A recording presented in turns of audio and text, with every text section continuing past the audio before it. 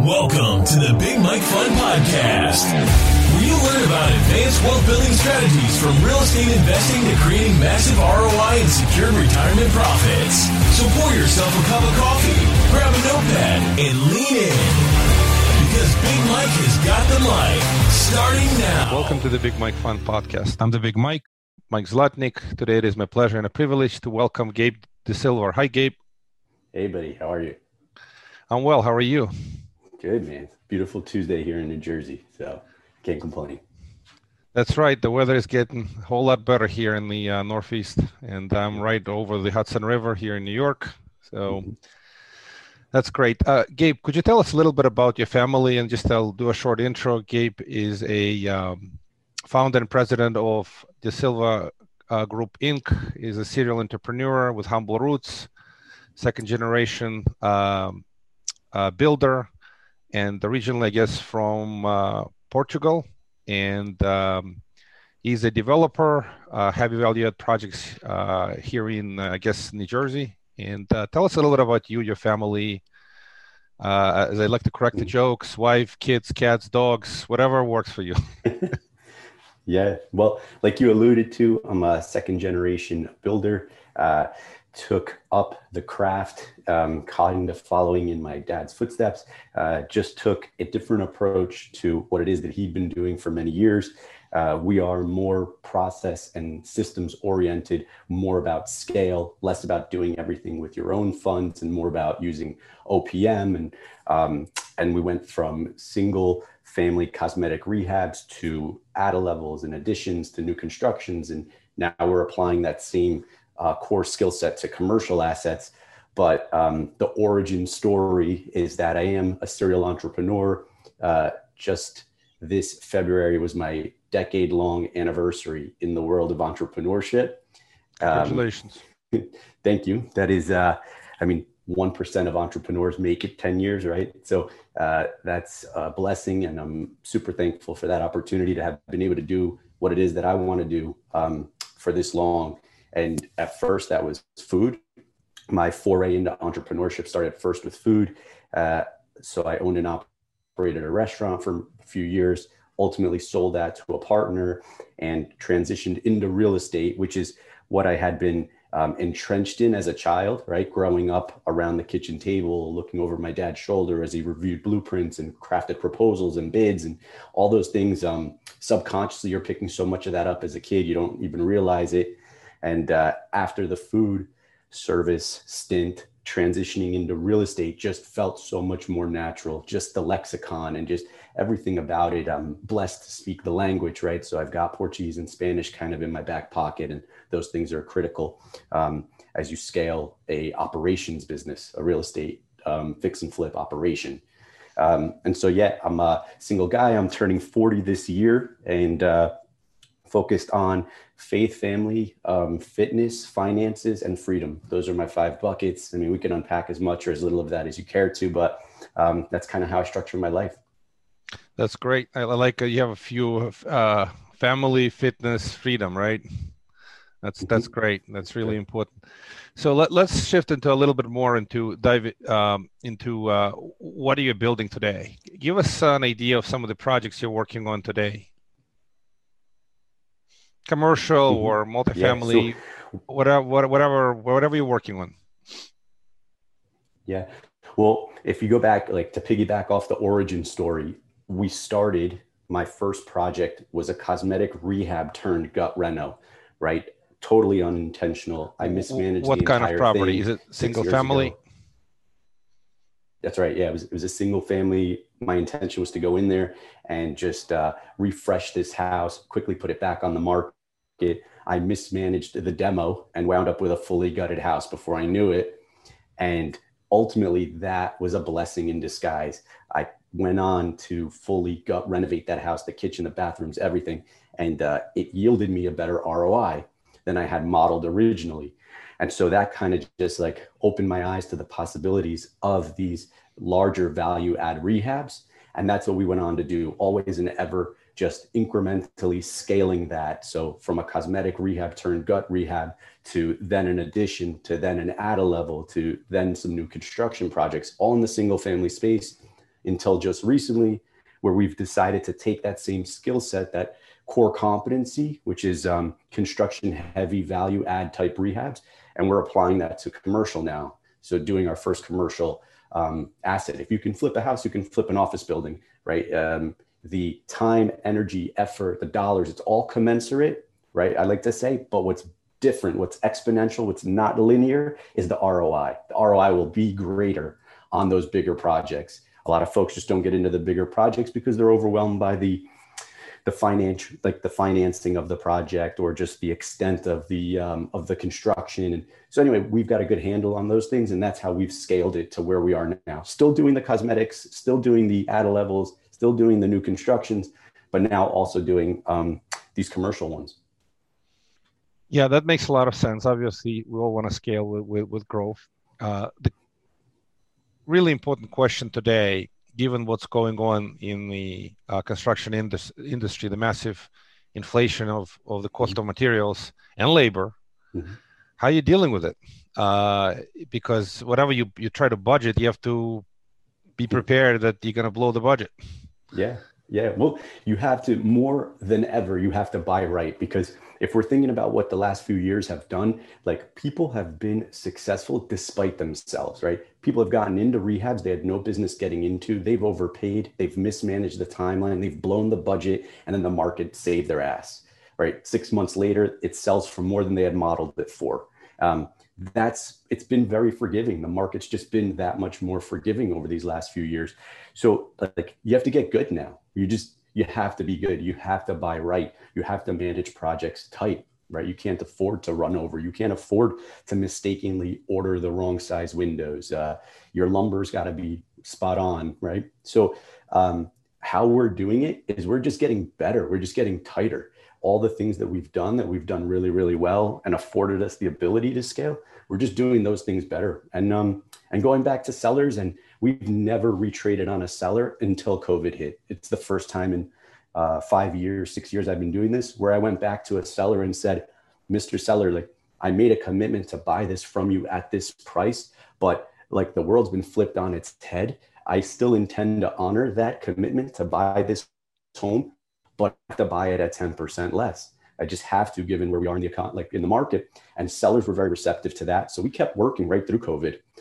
So, I mean, I would just say, like, sharpen your pencil. If you're out there doing this, continue to do it, be better about it, be tighter. And if you make it work now, you'll be set. It'll only get easier from here. So if you can make it work now, you'll be in good shape. Yeah. It's a game of specialization. It's a game of the professionals. Yeah. The amateurs usually fall through the cracks when it gets, execution has to get really, really tough and tight. So it makes a ton of sense. They've gone away. If you think about it, how many emails were you getting from wholesalers pre-COVID, right? 2, 3 emails a day in my inbox to now 2 or 3 a week. A lot of those guys have faded. They've gone back to doing whatever it was that they did full time, or they've gone and gotten jobs, right? They weren't conditioned, they weren't ready. And when COVID hit, they just tapped. So the ones that were prepared have thrived, not just simply survived. Like, we've thrived through this past year plus. So yeah, I think, speaking to your point about, like, the professionals, right? Like, those that are good continue to get better and are still around, and those that aren't have unfortunately faded away. Yeah, makes sense. The other question I had, it was a transition. You're transitioning from residential to office. So I'm just curious. So residential is super hot now. I mean, that it's hard to go wrong. Like, as if you alluded to the fact that the mistakes get forgiven because the prices continue to escalate, right? It's the tide keep rising all the boats, and even if your boat wasn't a great boat, now it's still getting the lift. But the point is, so residential is projected to be strong, and demand for housing versus the supply, demand is still far outpaces supply, and as a result, that whole business feels pretty solid if you can execute well. But now you're transitioning into office space. And office space really hit or miss. And what I'm talking about here is that COVID obviously impacted office to a degree. And here in New York, we had a lot of massive vacancies. I mean, we're talking about Manhattan got hit really hard. Here in Brooklyn, where I'm at, you see also substantial vacancy. Retail or some of the office, sometimes folks that would have taken retail can go into the office or vice versa, but it's the supply is still substantial. The demand is recovering, but it's not recovering at the pace you'd like to see. A lot of people are still telecommuting. The need for space has been reduced with technology, the Zoom, the way we're recording this, and other technologies. So the point is, what are you seeing on the office? Your execution for construction is probably similar. You have to obviously do the work. You have to make sure it's done on budget and time or executed well. But the exit price or not even price, being able to lease up the place could be more challenging today versus the pre-COVID. What are your thoughts on this? Yeah, I think generally speaking, that's correct. I think that there are, within that asset class, there's specific niches that do make sense. So if you can carve up a larger office space into individual office suites, you're in good shape, right? Folks have been working from home with kids screaming in the background for a year, getting nothing done, freaking out. They need a breath of fresh air. They need a space that they can, a 12 by 12 box essentially with a window and then a shared common area with a fridge and a little galley kitchen. So if you can carve out office suites, that's an option, right? If you can retrofit space, that's what we're doing now for medical office or for childcare, there's demand there. That demand continues to be strong. So there's niches within the office, the commercial asset office class that makes sense. Generally speaking, for the most part, you're spot on. Like there's no shortage of office space. There's plenty of it and there isn't demand to call for all of it. But in these specific niches, there is, at least in our market. And I suspect in a lot of other parts of the country, that's the case too. So if folks are out there, thinking on how do I get a foothold in that asset class in commercial, it's something to give some thought to. Yeah, makes sense. There's an expression, I think it's a book. I'm just trying to recollect, but I think I read it but the title is Riches in Niches. So you're right. If it's a niche type of office space, you could, like you said, the small office suite for get away from the house, maybe go back to the office and get a little privacy and can do the work. That makes a ton of sense. And you're right. Service-oriented businesses still that are coming back, they need small spaces. It is difficult to lease big space versus the small space. The small space is a lot easier to lease. You get better per square foot. But it is something that has still a degree of uncertainty, and you have to be able to execute. But I agree with you. It is, office space is very segmented. The big office space is going to lose the demand, while the small office space for specific niches further will pick up some momentum. Are you doing anything else beyond the office? Are you doing any industrial, any of that stuff, or you just shifted from residential to office as your next kind of part of the journey? That was the progression. That's where we're at right now. It's not to say that we're not looking at other things, looking at big development opportunities, looking at industrial as a way to convert. What we're seeing a lot of here is folks taking big industrial spaces and converting them to like gymborees or basketball or racquetball or things like that. It's a different business model, and I'm not well versed enough to say whether or not that thing will make sense in the long run. It's something that some opportunistic investors are looking at and are doing. And so I'm starting in the periphery to kind of pay a little bit more attention. But it's not my expertise. I don't claim to be. What I do know how to do is build. And so if the numbers make sense, we can stand it up. Like from a construction standpoint, there isn't anything I'm not comfortable doing, even if we haven't yet done it. So if someone brings you a deal and the numbers and the model looks good, like we're confident that we can stand up 100 unit mixed use, retail on the first floor, apartments above, like things like that they're not out of the question. They're things that are in the periphery that we're kind of paying attention to, but nothing in the pipeline, nothing working just yet. Yeah, Makes sense. So let's kind of break it down a little bit on the construction side. Just kind of so what I've observed, at least kind of recently, like you mentioned, the prices continue to escalate, and the result of cost overruns get forgiven. Mhm. But how do the primary issue is this: the deal flow is very tight. Finding these heavy rehab projects um, is not easy. It's basically you could find the project, but the price that the sellers want often is just almost cost prohibitive. It's too expensive. So I've seen people shifting into ground up construction as a result, where they can get the land and they control it. They don't have to negotiate with the seller and try to get a property, because if you do it as a kind of as a surgery, as a precision, few projects, you could still focus and find a few deals. But if you're trying to pick up any kind of a volume, you start running into the problems of not enough inventory, at least at the right price that you can pick up, so you can build in your substantial cost of increased cost of construction. So are you finding anything interesting in the potential new construction space? Are you still sticking with, let me pick up an older property and gut it out and do that? Yeah. So both, like right now in our pipeline, we've got variations of both of those things happening. What we've found is as we scaled, as we started to grow and transition into new construction, we didn't completely forget those value add construction heavy rehabs, those gut renos, the add levels and additions. We continue to do those as well. What I liked about transitioning into new construction is that it was cleaner. So it was just simply easier to execute. A lot of that's done on the front end, right, in the project design phase, and then execution's easier as opposed to those rehabs where you're opening up walls and then finding things you hadn't foreseen. Regardless, though, what's really helped us, and there was a time where you could just pick these deals off the MLS, right? They were just listed and you would just pay whatever the asking price was because you were going to force appreciation so much that you didn't really have to worry.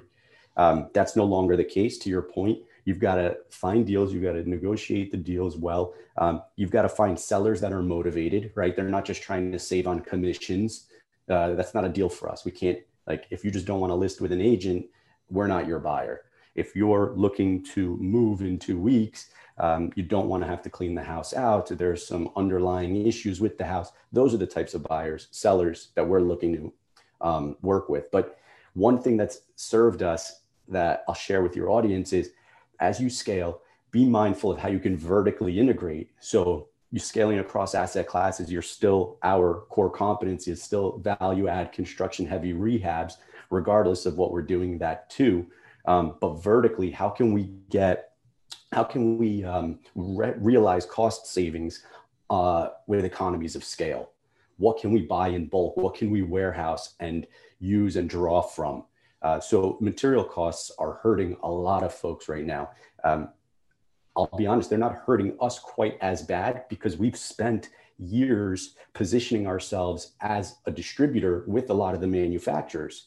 So we are our own wholesaler. We sell to ourselves. Our operations division, my supply company, sells to my operations division and to other investors and designers and developers and folks in our network. But it's something that came about 3-4 years ago at the Builders Show in Orlando, as I was walking the convention floor, realizing I was wearing the wrong hat. I was wearing my builder hat. I needed to be wearing my supplier hat, and approaching these booths as a supplier, trying to understand the nuances of manufacturer, two-stepper, distributor. There's all this different language, right? Like what that essentially means is that a bunch of middlemen touch it and tack on a little piece. By the time it gets to you, you're being gouged. And especially now, right? Lumber 2x4s in our market are $7.50 or whatever they are. They were $2 a year ago.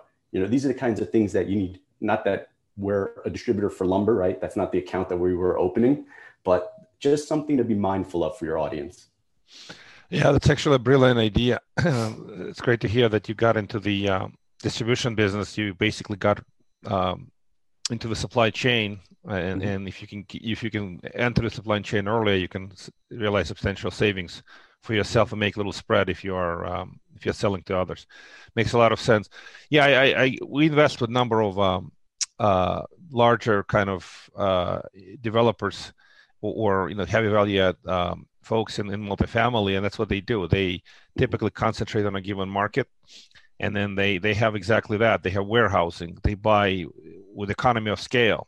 Mhm. We have one guy in Indy. We have now 4 projects and it's a lot of doors. I mean, one was almost 1,000 doors.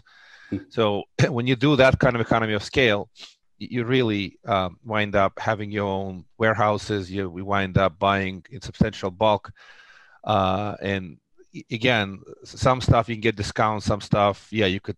The price increases if you need to buy more, unfortunately. Mm-hmm. But so, any other kind of thoughts on the? How about the labor side? So materials, obviously, massive inflation, as you said, from $2 to $7 in 1 year, which is crazy. But any thoughts? Well, I guess 2 questions. One, do you see this kind of cooling down a little bit, supply chain improving? Because one of the big problems for these massive price escalation is COVID broke supply chain or hurt supply chain. Mm-hmm. So are you seeing the improvement? Are the prices stabilizing, or they're still escalating at a pretty good pace? And on the other side, on the labor side, are you able to get your workers back because of unemployment benefits? I mean, it's been a big discussion. Construction workers, I don't know, what do they make, 20, 25 an hour? Mm-hmm. And maybe a little more, 30 depending, but it's competing with the government benefits. So yeah. Are you seeing any of that? So on the labor side, what I'll say is that we are fortunate in that we've got really good relationships with tradesmen, guys that have been with us for a really long time. Another thing I'll say about them, right, and this isn't going to be controversial, right? Like, Americans are lazy generally, and we've come to rely on what the government will provide. The folks that work in the trades, they're not wired that way. They're not from here, right? They came here in search of something more. They're not going to sit home and collect. They want to go to work. When they can't go to work, when it rains and the framer and the roofer can't work, those guys are frustrated. So they're out there doing work. Has the cost increased? Sure. They see the same opportunity to, squeeze a bit, just like everybody else does, because the retail, the end buyer is willing to foot the bill for that. So yeah, prices have ticked up, but are they working? Yeah, they are working. Like, they don't have time for Netflix and chill. Like, these guys got families to feed here and back home. So my guys work. I haven't had that experience here locally. Was the second part of the question about are you seeing cost? Yeah, inflation still right. going? The prices, they're still going up or stabilizing, where the price is finally at least flatlined, hopefully. Yeah. I think my experience has been that things are starting to kind of level out. I've got opinions on why those things are happening and how much of that is actually supply chain, how much of it is gouging, how much of it, right? Like, I think the mills are still putting out wood, right? Why is it that if, like, the forestry is still happening, where is that disconnect? What happened, right? Like, trees didn't go up in price. Trees didn't get COVID, right? They're still breaking down trees. They're still milling lumber. It's somewhere in the supply chain. Somebody, I believe, is seeing this as an opportunity to just tighten the screws a bit. And so long as the government keeps making dollars, like they just continue to print funny money, there's more at the end of the line that the retail buyer will tolerate. So I've never seen so much work taking place. Through COVID, everybody's sitting home. They're getting tired of staring at their dated kitchen or their backyard, and they're redoing their patios, they're redoing their kitchens, they're putting in pools. In my neighborhood, I've never seen so many pools go in. So, like, and that retail, that end buyer has a lot of free money, has a lot of really cheap money to spend. So why not? Why would the mills? Why not? Why would the PVC and all those guys, why would they not, like, ratchet up the price? They can, right? And the end buyer will absorb it for now. At some point, that likely stops. When the printing stops, I suspect that's all going to stop. But for now, I feel like it's leveled out a bit. That's just what I'm seeing. Yeah, a couple of really interesting points. I kind of I see your point. I mean, being an immigrant myself, it's a cultural thing. I don't want to make any negative statements about people are born here. We have a lot of great, hardworking folks, but you're right. Culturally, it is kind of immigrant culture. You come here to work. You come here to make a country for yourself, and you come from another country where things are a whole lot worse, and I know it firsthand. So culturally, definitely, immigrants feel like they want to work. They want to work. They want to make a living. And again, nothing to say about American-born. A lot of super bright people here, and it's just it feels like the immigrants generally don't come with any kind of request for entitlements. So no, they want to work. I mean, I feel when the weather isn't with us and guys can't work, we feel it too, right? They're disappointed. They're sitting home. They'd want to be up on the roof. They want to be like standing up houses.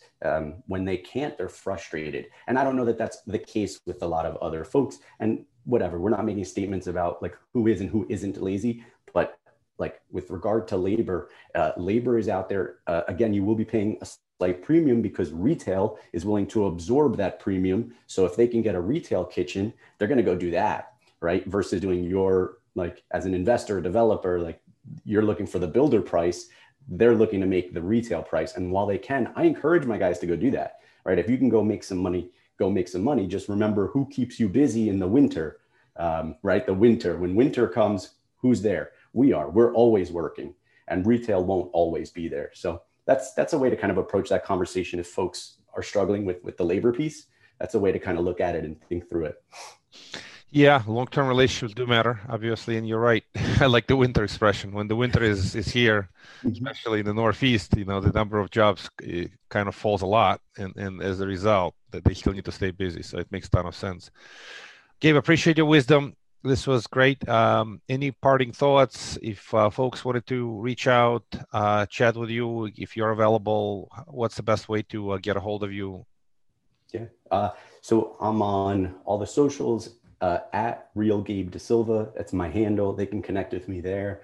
I still field and reply to all of my own messages. So I'm happy to connect with anyone who wants to reach out to me there. And if they want to kind of dive into our world and see what we're up to, my website, gabedasilva.com, is a great place to start. From there, I'd suggest linking through to The Build on YouTube. It's a docuseries we created. We had some videographers kind of follow us around, like running and gunning, day in the life type docuseries, so they could see what it is to actually be a real estate investor, developer, educator, like in today's market. So I get a lot of really great feedback. So I encourage people to go there. It's free. It's on YouTube. Go watch. It's a 16 episode series called The Build.